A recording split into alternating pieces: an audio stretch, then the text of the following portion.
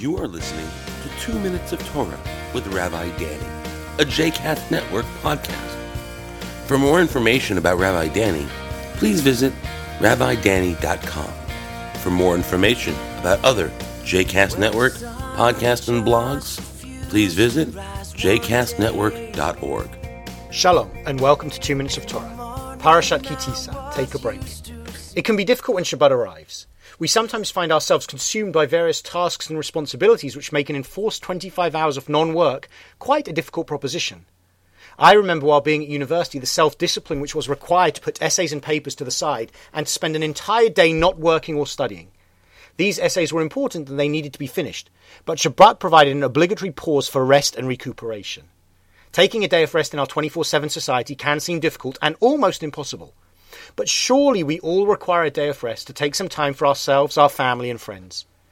In this week's Torah portion, the final instructions for the Mikdash, the Tabernacle, are given, and Betzalel is introduced to us as the man who will lead this project.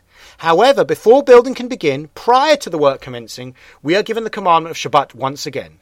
You shall keep my Shabbat as a sign of the covenant between me and you throughout your generations. There is an important message for us in this chain of events. We are essentially told that even a project as significant as building God's dwelling place on earth, the Mikdash, should be stopped so that everyone can take a day of rest on Shabbat.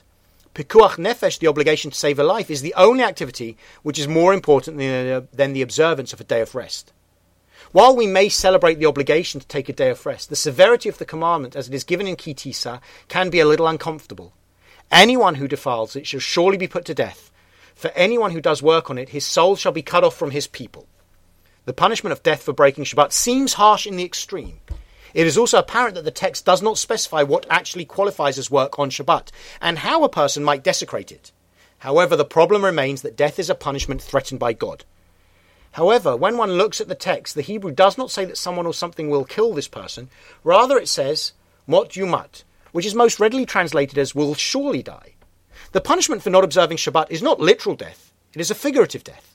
The person who never takes a moment to rest from their work, observing Shabbat, it is as though they are dead.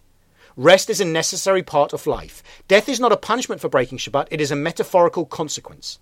Similarly, when it says that his soul shall be cut off from his people, it is a consequence, not a punishment. The person who completely absents themselves from Shabbat loses their place in the community, as they lose their engagement with the community. It is not a case of being actually cut off, but their soul will lose the sense of connection with the rest of the community.